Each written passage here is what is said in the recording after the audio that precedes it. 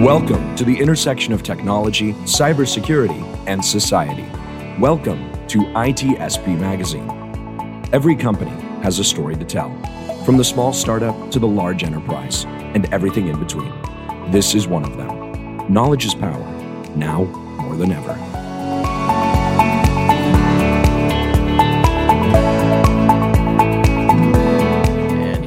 For another Their Story here on ITSP Magazine with our good friends from Nintex and a number of Nintex friends.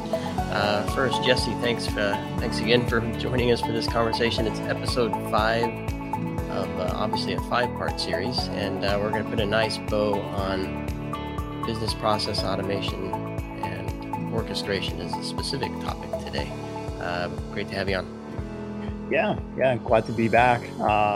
Kind of, the bittersweet ending of the conversation that we're having, but like all good things, it must come to an end, and I'm sure there's going to be more conversations to be had here on after. But happy to be back, and like you said, put a nice little bow on this, wrap it all up, and bring this to a close here. So like you mentioned, we got some other folks here coming back to continue on with the conversation. So just real quick, I think before we jump into it, I want to make sure that everybody kind of introduces themselves again for those that may have not caught any of the other episodes. So real quick here, we'll kind of go around the horn. We'll start with Ben. Welcome back, bud. Thanks, Jesse. Happy to be back. My name is Ben Story. I'm a senior consultant with Solution Design Group. I'm the low code lead at our company. And we specialize in application development, from Java apps to Microsoft apps to building really cool things with automation and Nintex. So happy to be here and provide some really fun experience and talk about workflows. It's awesome. Excellent. Thanks, man. Yeah. All right. We have next, Nicole. We'll pick on you next. Thank you. I'm Nicole Vesser. I'm a senior solutions manager with Able Solutions.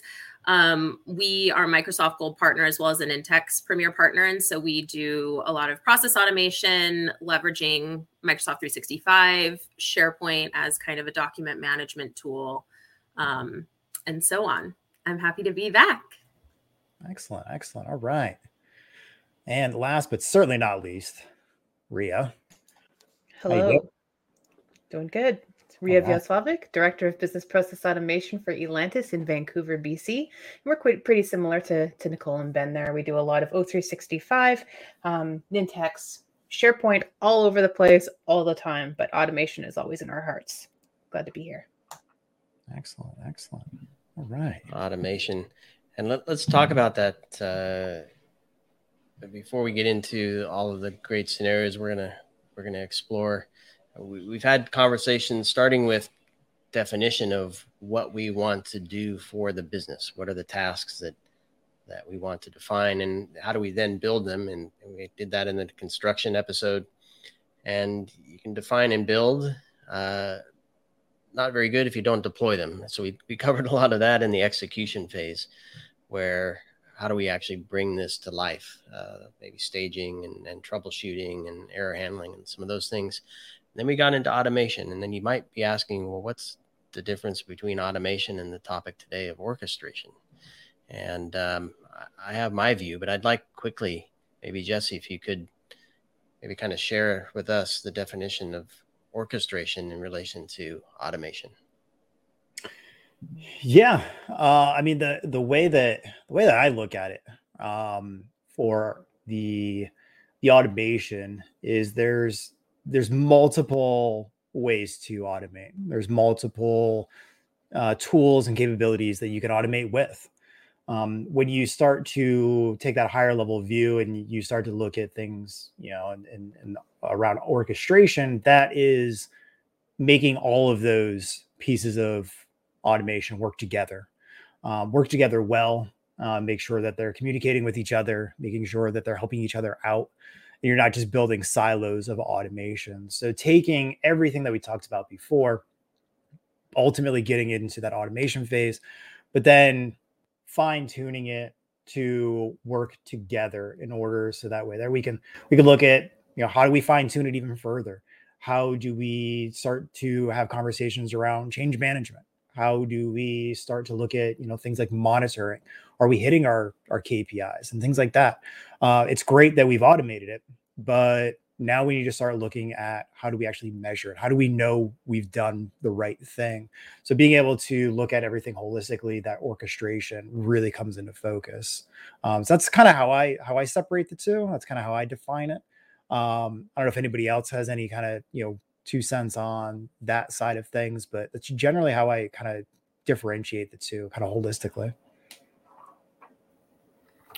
No, I think you pretty much nailed it, because when you're thinking about automation, it's usually like, I'm going to automate this one thing. And maybe that's just a single task or an approval or whatever that might be. But when we talk about orchestrating, it's like, well, what's the bigger picture? How do we bring all these things together and build this one big process that includes automation in a lot of other parts to it? So it's just kind of keeping the whole thing in mind when we're thinking about these projects and all these things that we can do with it. Yeah, and for me, I think everything you've said thus far is right on point, and I have a slightly different way of looking at it as well, which is automation is a way to repeat things quickly and easily, or effectively and efficiently, is one way to look at it. And orchestration for me brings it to an experience level.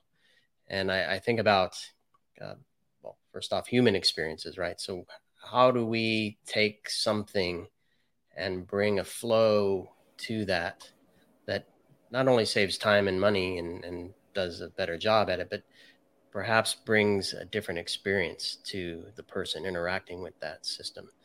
And we can look at a bunch of different industries, a bunch of different use cases, which I think we're going to dig in today, but how do we change the way something happens for the better of humans and better of the business overall?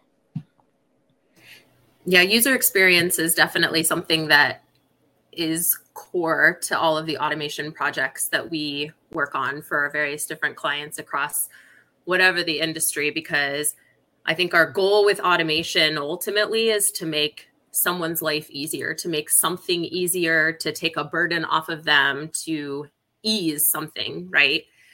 Automate repetitive things, like you said. So that won't work. We won't achieve those ultimate goals if we give them something that doesn't work for them. We're still relying on the humans to do their part. And so we need to make sure that those interaction points, those integration points where the humans actually come and do their part in the overall process and in all of the automation, that it works for them.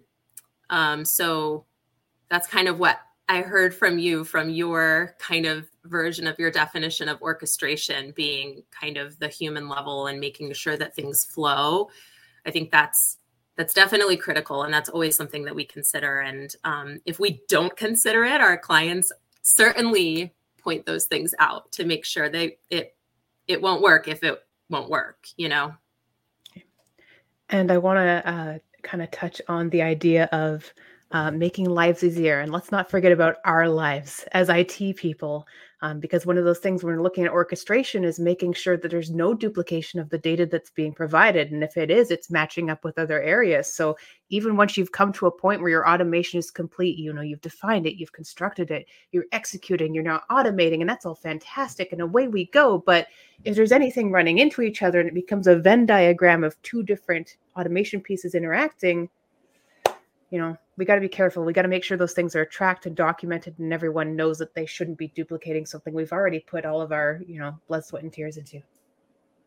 Yeah, and that's a good point. And it kind of leads me to a question that I think that folks like us, we consider, and wondering kind of your guys' take on it. But is the orchestration, is that something that you consider or organizations consider while addressing the automation? Or is it more of like a byproduct, or something that just, it's an afterthought, something that, now we've orchestrated or now we've automated it.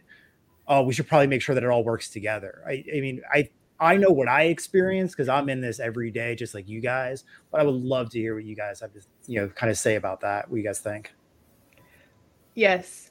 It should be. Just it depends if we're involved or not. I mean, I've seen automation go through, civilian developers, and a lot of them are just, they're A++, excellent, fast shipping, etc. But they don't consider the other pieces. But when we're involved, I mean, we know when these things run into each other, and we know what questions to ask at the forefront. But a lot of people don't. Literally just took the words right out of my mouth, because I was going to say that the business gets so hyper focused on that one thing that they need to do, they often lose track of the whole process. It's like, I know I do this one thing and I need this one thing automated, but it's like, okay, well, what happens before and after and in the middle? That we, when we're going in and having these conversations, like Ria said, we kind of have a sense of like what needs to be accomplished. So, I try to keep the whole thing in mind, and it just really comes down to doing it enough that you learn to ask the right questions to get the bigger picture.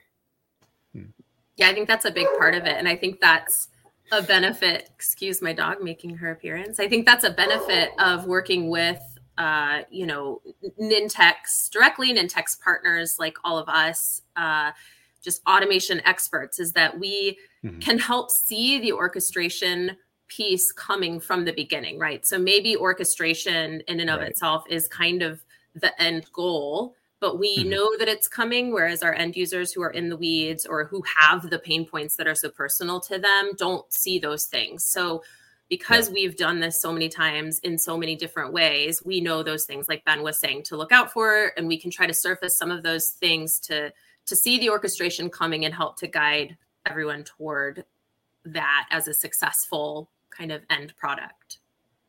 Yeah. And I mean, just out of curiosity, then what does that success look like, right? For people that are falling victim to maybe foregoing that thought process around orchestrating everything up front and thinking of that maybe first or in tandem with the automation. How do you circumvent that? How do you get that to be more of a forethought for them? How do you get that to be successful, right? So where do you guide that? I don't know if anybody has any, examples of kind of what they've done in the past. I would love to hear that. You document it.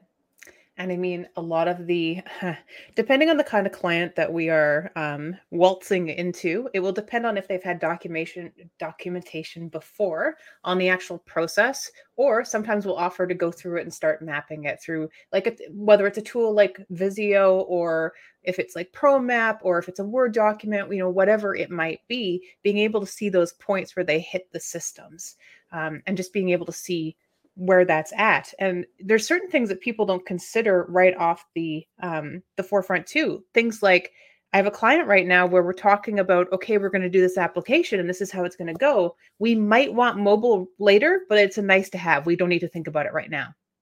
But we do need to think about it right now, because I don't want you to have to spend X amount of dollars later on to have to completely reconstruct this application that you want to be eventually mobile. Right.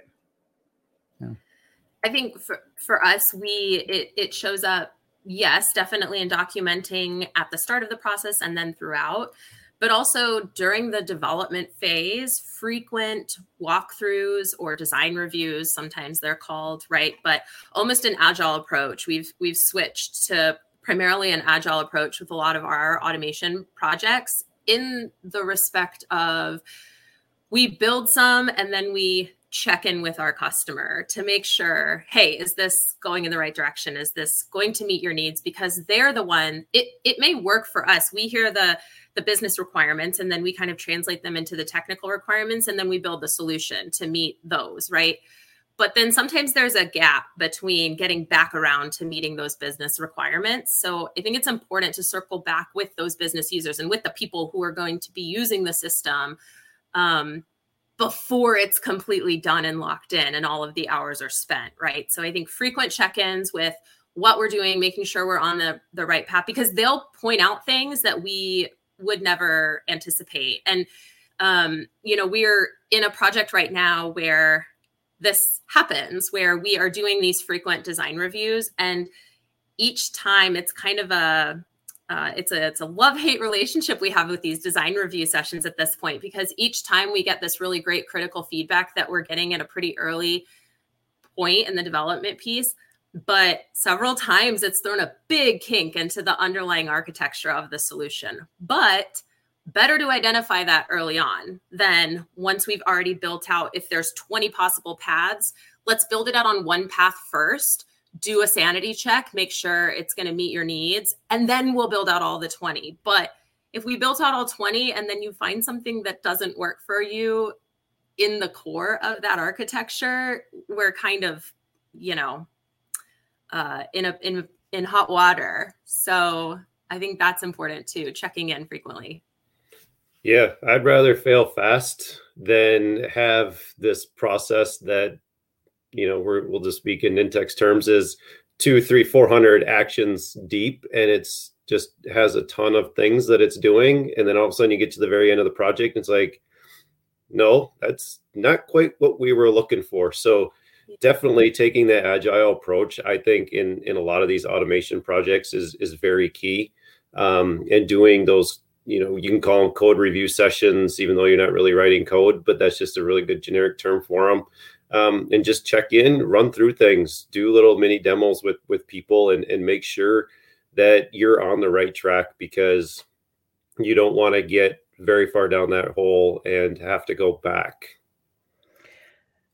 And to just pause on that for a second, just quick here, the end users, the people who are actually going to be using the application, need to be in those design reviews, or at least in some aspect, because your IT and your HR, whoever might be in that session, they've got the best interest in mind, sure, but they are not the end user. And there's so many times we'll get to the end and be like, oh, well, this is great for IT, but the end user doesn't agree with the way it looks or feels. Yeah, and let's focus on the user, and I'm going to go back to the experience again, and I want to drive us toward some scenarios and use cases that folks probably can relate to and recognize. And I think when I think of IT and automation and business, I tend to look inside an office, people sitting at a cube in front of a computer, banging away, filling out forms and making decisions and closing deals, that kind of stuff. But there are other experiences that that may come together, and I'm gonna use one that doubles both for employee experience and customer experience, and it's one I shared with you leading up to this. It's a ski resort that took advantage of the pandemic time and made some significant investments in their technology and how they run the business to focus on user experience, but then also help their employees have a better experience as well. And they've done things like, each one may not be revolutionary, but the combination of it all, to me, says something. It's booking tickets, booking classes, renting skis, getting a parking spot, finding which lines have fewer people in them, and when you get to the top, have fewer people eating in the restaurant, and you want to pre-order your food so you get in, so you have more time on the slopes. And all of this comes together for a great experience. Each of those things has their own set of automation, right? How much food do we need to prepare, to buy, the supply chain, all that stuff for the food. For the tickets, how do we manage the tickets, and do we know if we have enough skis for people who want to rent skis when they arrive? All that stuff comes together for the experience of the user. But then there's the employees, and the example I'd look at is, well, if a particular run got a lot of use, does that run need manicuring at a certain point? And we can guide the employees to prepare for that. They're not scrambling because people are starting to fall all the time, right? Because that run hasn't been manicured. Or is it a little light on snow? Do the snow machines need to kick on at a certain point?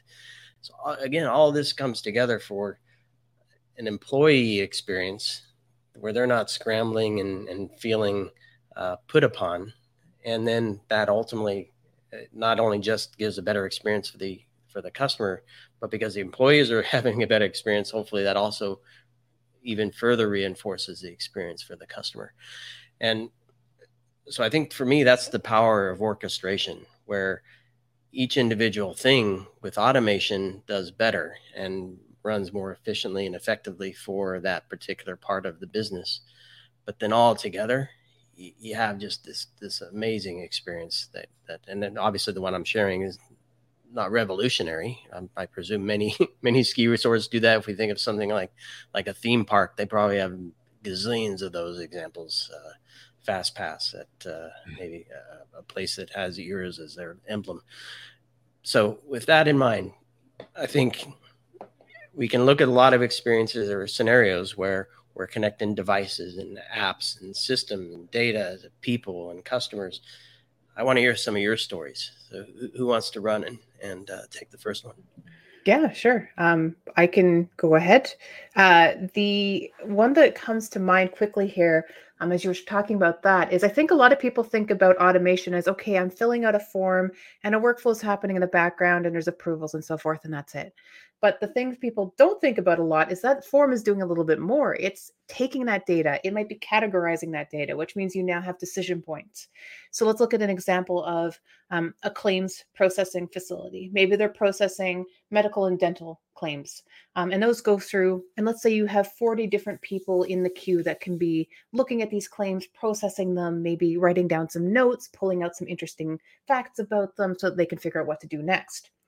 What's great about that is, yeah, it's automated. It's much easier to go through that form and fill those things out, review and pass it on, and it goes down the chain.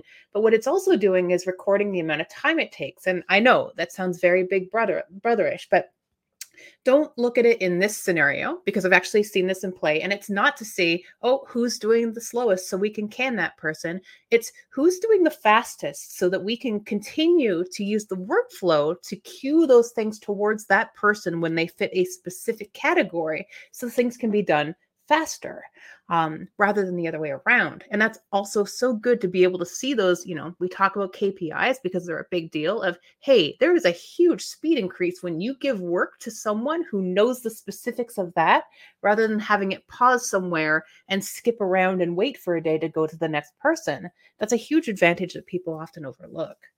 It is. And one thing that I'd like to try to get into as well, that we've found really high success is automating devices, and getting a little bit away from somebody filling out a form.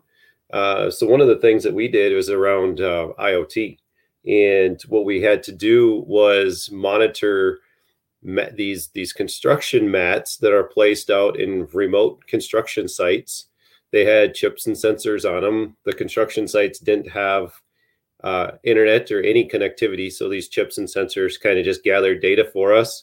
And then when the forklifts or whatever would come around to move them, they would carry a connected internet device that would allow the transmission of these things. So by monitoring these things, we had checks and balances within our application that if the mats didn't get moved enough, or if the mats didn't report back, or whatever that might be, we would have automated notifications go out to different crew members that, to make sure that they were tracking these things down, and then the mats didn't get stolen.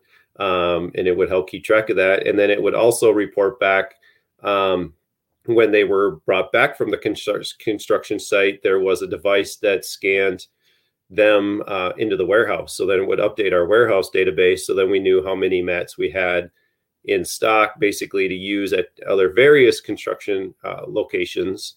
So it really took the burden off of a human to walk around all these construction sites and take inventory all the time. So we automated the complete inventory and geofencing and everything of these mats. And, some other things that you could also think about is, well, you could do this with coolers, like monitoring your refrigerators at a restaurant, or hospitals to have refrigerators in rooms that need to stay certain temperatures, that you could have all these devices reporting back, and you can have thresholds set on your devices that would kick off an automated workflow. And maybe that's to send a utility guy up to fix it, or something like that, that now your nurses or whoever can walk around and they can concentrate on their real job, and they don't have to be keeping track of, Is the refrigerator working, for example, or something like that? So there's a lot of other fun ways that you can use automation. Just to bring up some more examples of some really fun, exciting ways, and get people thinking, outside the box a little bit. That's always one thing I always try to challenge people with is think about other ways that we can use this beyond filling out a form, because those are really fun and they're really, really important things.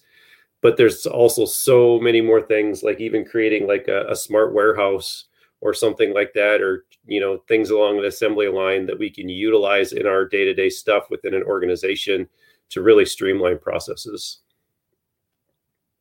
That's very cool. I'm going to go the other direction, away from kind of the IoT and back to what Sean mentioned of sometimes when you think of automation, you think of people in a corporate office pushing paper or not pushing paper, as would be the goal with automation, right? So we use automation and in orchestration in a lot of ways for things like a project lifecycle management, right? So working with PMOs of financial institutions to standardize their process of capturing project requirements, getting projects approved for budget, just standardizing and making sure that for any given project, it goes through all of the right steps and there's nothing being skipped. Nothing's kind of going outside the process. Everything is in line from a compliance standpoint, from a security standpoint, from a governance standpoint. I know those are all real buzzy words that everyone gets so excited for,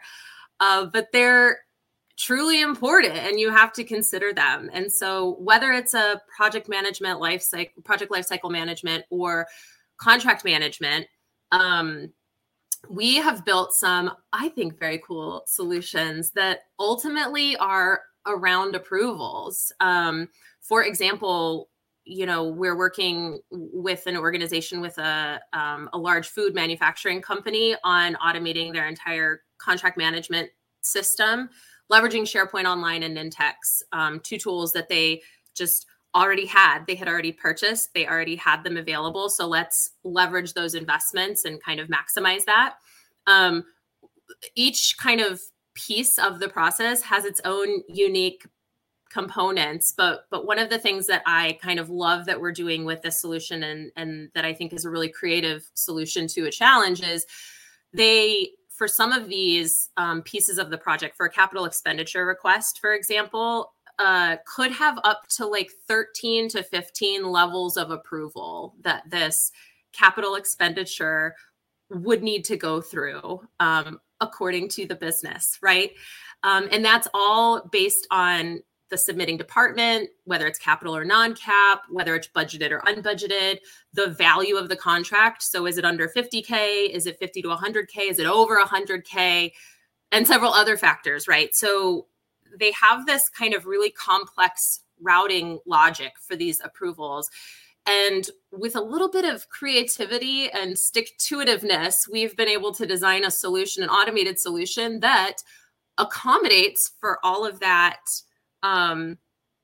we'll just say extensive routing for these approvals, right? But does it in a dynamic way. So we're giving them kind of a smart form that's going to guide the user through capturing all of the appropriate data and all of the accurate data that then the workflow can use to route that request as it needs to be specific to that request. So we don't have a workflow that's got a branch for each of the possible 13 to 15 tasks and all of this crazy action duplication and a maintenance nightmare. It's a streamlined workflow behind the scenes that runs based on the data that's captured on our smart form that kind of holds the user's hand to make sure we get everything just right. And so, back to earlier where I was saying the automation won't work if it doesn't work for the users. This is a primary example of that. We might think it's crazy that something needs to go through 13 levels of approval, but that's not necessarily always our battle to take on. Part of our job, a lot of times, we can push back on that and question if that's really the way it needs to be. But ultimately, this is their process. It needs to work for their business. and this is what it is. So now it's our job to find a creative way to build it according to best practices. That's not going to be a technical nightmare going forward. So I think, things don't always have to be very cool IoT solutions, although those are very cool solutions, Ben. Sometimes it's just like good old fashioned document management is where it's at. No, and that's okay. And honestly, like some of my favorite stuff has actually been around document management. Mm-hmm. For example, at SDG, Solution Design Group, we went paperless in a weekend. Wow. Like when our governor back in 2020 shut down the state, we had new hires starting that next week that we couldn't go meet with them. So a buddy of mine and myself, we put our heads together and figured out how can we get our new hire forms get signed off? How can we get signatures on things? How can we get all this paperwork to a new employee in a really quickly and timely manner? And we were able to take a process that normally was 2 to 3 people sitting in a conference room almost all day filling out new hire paperwork, and we streamlined it to now it's minutes that people are spending using e-signatures within the process, using document generation to capture new other documents that are part of this new hire process and things like that. And it was just amazing just to see the look on our operations faces of like, where has this been my whole life? It's like, we've been trying to talk to you about this for years. That's awesome. And, sometimes you're almost forced into situations, which sometimes ends up to being a really nice scenario. But, Absolutely. No automation is bad automation unless it's written bad. Yes. So I want to pick some brains here because I was on a podcast earlier today looking at how to build a product with security in mind, and the guest I had on was talking about product modeling, where you're not just building one product, but looking at the whole suite of products you're going to build and find where there are certain processes or services you're going to use over and over and over, and data sets you're going to use over and over and over, and people that are involved in things. It's the same people involved over and over and over. And that would then kind of tell you how you might select technology stack, whether it's on-prem or in the cloud, some of these types of things. And I'm wondering if that same model applies when you're looking at orchestration. And I know we led up to this point through 4 episodes looking at definition, but do we see greater, and I don't know if you have any examples or scenarios where organizations said, we want to achieve this with orchestration, and therefore we're going to compartmentalize these tasks and these automated things in a way that they're repurposed and reused? And if so, what's the outcome? I mean, let's talk SharePoint 101 for a second, because I see this all the time too, which is I'm going to make, I'm a civilian developer. I want to make a piece of automation. I'm going to make my SharePoint list. Typey, away it goes. Great. It's not a content type. You didn't name the columns the way that would make sense to everyone else. So then it becomes difficult to reuse. You'd have to kind of rebuild it. And that's a very low level of that idea of, if you want to pick it up and compartmentalize it and repeat it too, right down from that foundation, you got to think about it. Components is, I don't know, it's one of my favorite things of building processes is trying to recognize where the little bits of repeatability is. And it's really key to try to find that early. I'm guilty of it. I'm sure a lot of us are. It's like you get down to a process and you're like, oh shoot, this thing, I need to use this piece somewhere else. And then you end up and you're building a component workflow down the road, and then you just kind of refactor things anyways. But that's just one really key thing to think about is when you're designing these processes, can you use this down the road, or is this something that another department can use? And if it is, then write it as a component and be able to snap that piece into anything. It's just going to make your whole system that much better and really make better products in the end too. Yeah, and I think to kind of touch on what Ria was talking about with SharePoint 101 and content type site columns and kind of those types of best practices, I think that's absolutely crucial.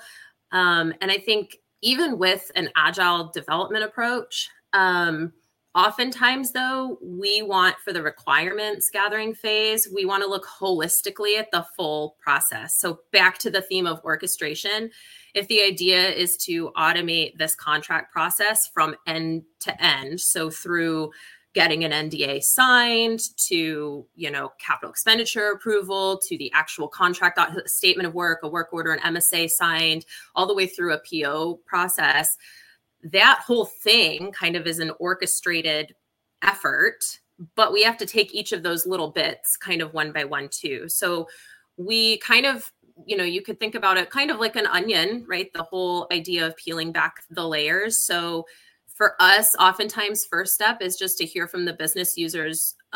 We want to get like 30,000 foot view of the whole thing, and then we'll dig in as we go. But part of the reason for that is for the reusability and the repurposing, right? If we're gonna need to capture this data, if this data is relevant on an NDA, we may find that it's also relevant on an MSA. And so let's create it a way that it can be used across both, things like that. And on that topic, just wondering, have you guys ever built a workflow where you've had a whole bunch of different approvals, maybe up to 13 to 15? I don't know, Nicole, if you're familiar with that. And then you realize that the email that's going out to each of those people is almost exactly the same, but for some reason it's repeated in every single thing. But instead you should be using variables, but it wasn't planned well at the beginning. And you're like, oh no, what have I done? And I have to update one word. My nightmare. Never happened to me. And that's for me. I mean, that's why, like, I'm sure you guys do the same thing, but I look at things very differently in terms of process. When people talk about a specific process, I boil it down to its bare minimum, functionality. I think back of like my programming days. Every application is input, process, output. Right. That's really what it is you boil it down. So when people start talking about, oh, hey, we have this capital expenditure process. That's just a multi-level approval process. Right. That's what that is. Or we have an onboarding process. OK, we're going to collect some data and we're going to, get some sort of approval from a hiring manager and we're going to do some document generation, something like that. So when you start to think of things and view processes in that way, it becomes much more clear where I can pick up this process, replicate it over the course of maybe multiple departments, and I'm tweaking one or two things. Ria, kind of just like you mentioned, right? Those multiple emails that are really the same, but there's maybe one or two nuances that are different. Those workflows, those processes are kind of the same thing, just at a higher level. So the idea to be able to come back to, thinking about orchestration, that full end to end, it's instead of thinking about it in a workflow sense of, each of the actions, it's each of the pieces of that puzzle.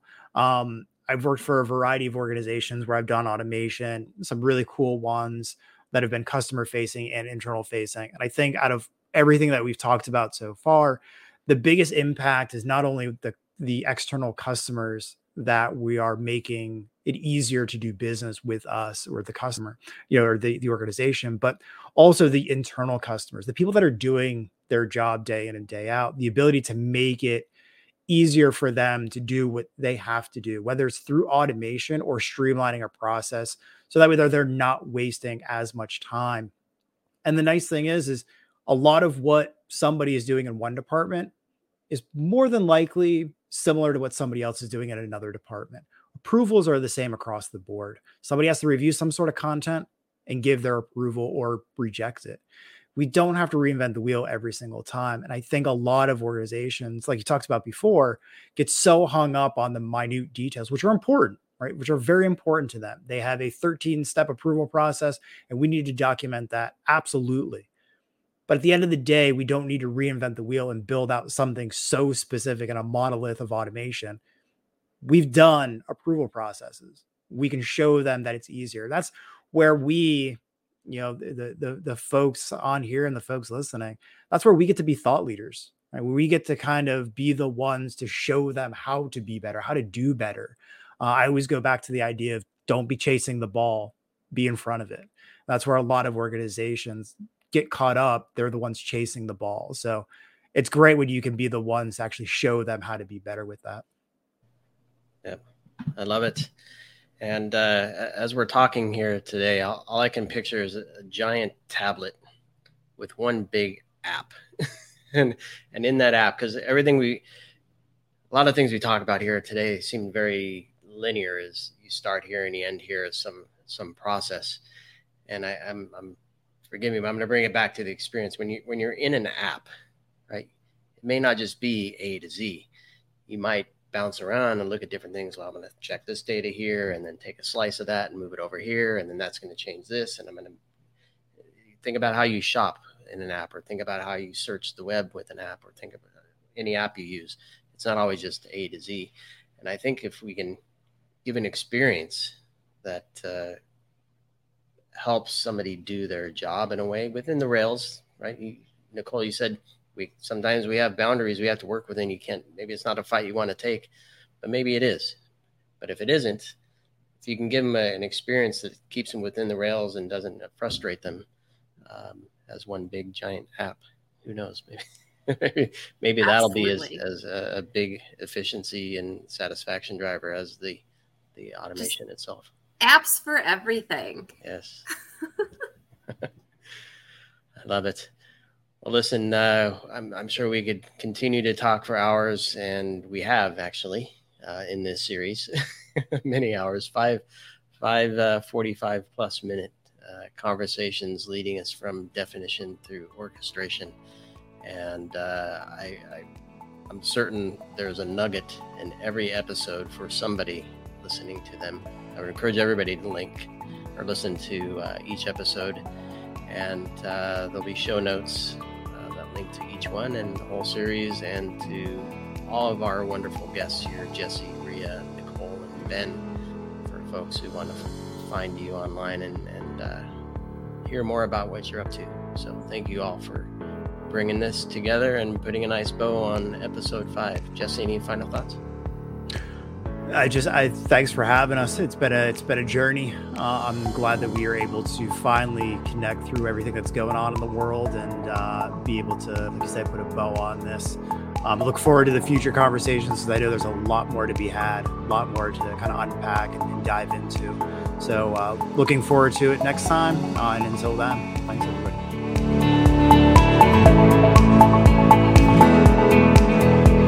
We hope you enjoyed this conversation. If you learned something new and the story made you think, then share itspmagazine.com with your friends, family, and colleagues. We hope you will come back for more stories and follow us on our journey. You can always find us at the intersection of technology, cybersecurity, and society.